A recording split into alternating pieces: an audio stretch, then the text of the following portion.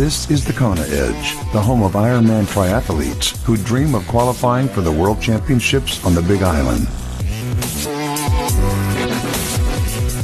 Welcome back onto this edition of the Kona Edge. Thank you so much for joining us. Don't forget, if you do enjoy the podcast, if you wouldn't mind leaving us a review and a rating on iTunes, it just helps us get out in front of more people and more triathletes and just like you. But we head back to California now for a returning guest to talk some swimming. Kathy Winkler. Kathy, welcome back on. Nice to touch base again. Thank you, Brad. Kathy, let's talk swimming. Out of the three disciplines, which one would you say is your strongest? Which one's your weakest? I would say definitely the bike is my weakest. Swimming or running would be my strongest. I grew up with a swimming background, but once you start to train for all three, that quickly became a lot slower than it used to be. Your girls are pretty good swimmers as well, so it must run in the family. It does run in the family. My girls now could leave me for dead anytime we're in open water. I would try and swim with them even when they were not even quite teenagers, and I'd be chugging along on a family vacation out in Lake Michigan, and they'd be swimming breaststroke or doing drills and going, "So when are you going fast, Mom?" And it would be so frustrating because I was going fast, but they could quickly overtake me. Kathy, did you, as a youngster, as a child growing up, did you swim competitively, or is this something that's sort of come late on in life?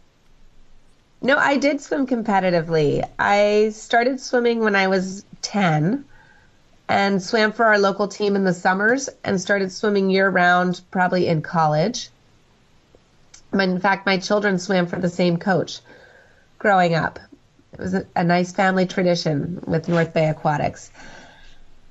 And then in college, I played water polo. It makes a huge difference, sort of having that swimming background from when you're young, just from a technique perspective, and being comfortable in the water, particularly when you end up in a bit of a washing machine on race day when people are swimming over you. Perhaps you don't tend to panic. It does help having that swimming background. Absolutely. In fact, this is one of those things where I think a lot of times if you look at splitting up the three sports and how you're going to spend your time training, the swim is such a small portion of it that it doesn't seem like you would want to spend a lot of your time on the swim.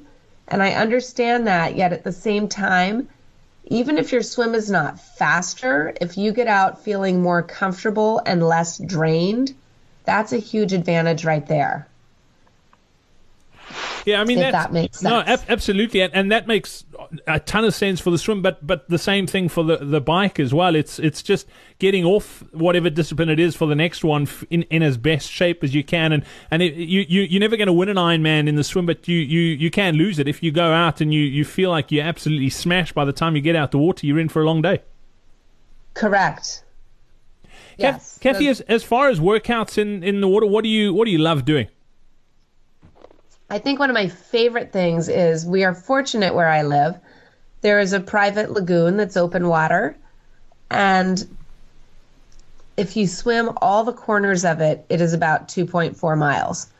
So that's one of my favorites in the summer when it's nice and warm, is to jump off a friend's dock and just go swim open water where I know there's no large wildlife lurking there. It's sunny. It heats up to upper 70s in the lagoon.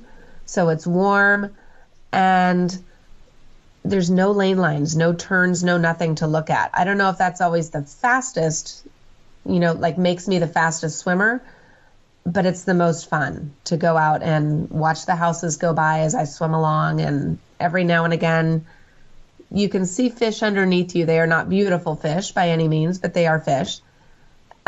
So you're not counting laps. You don't have to think. You just are in your space. I love that. And as far as over the years, is there one or two things that you think you've done that has really impacted your swim and improved your swim over time? I think it's having a nice combination of doing workouts on the clock so you stay honest, because it's very easy to just maybe try and do all your swims in the lagoon and you can be lazy. So staying honest by having a couple workouts a week on the clock, and then also getting a nice long swim in. So you have that just continual long distance day where there is no stopping and resting and chatting with someone on the wall. Brilliant. Well, Kathy, that's some great tips. Thanks for sharing those with us. Look forward to getting you back on to chat about your bike next time out. Thank you. We hope you enjoyed this episode of the Kona Edge. Get better on the bike. Register for our next free live online bike seminar. Get to thekonaedge.com/bike seminar now.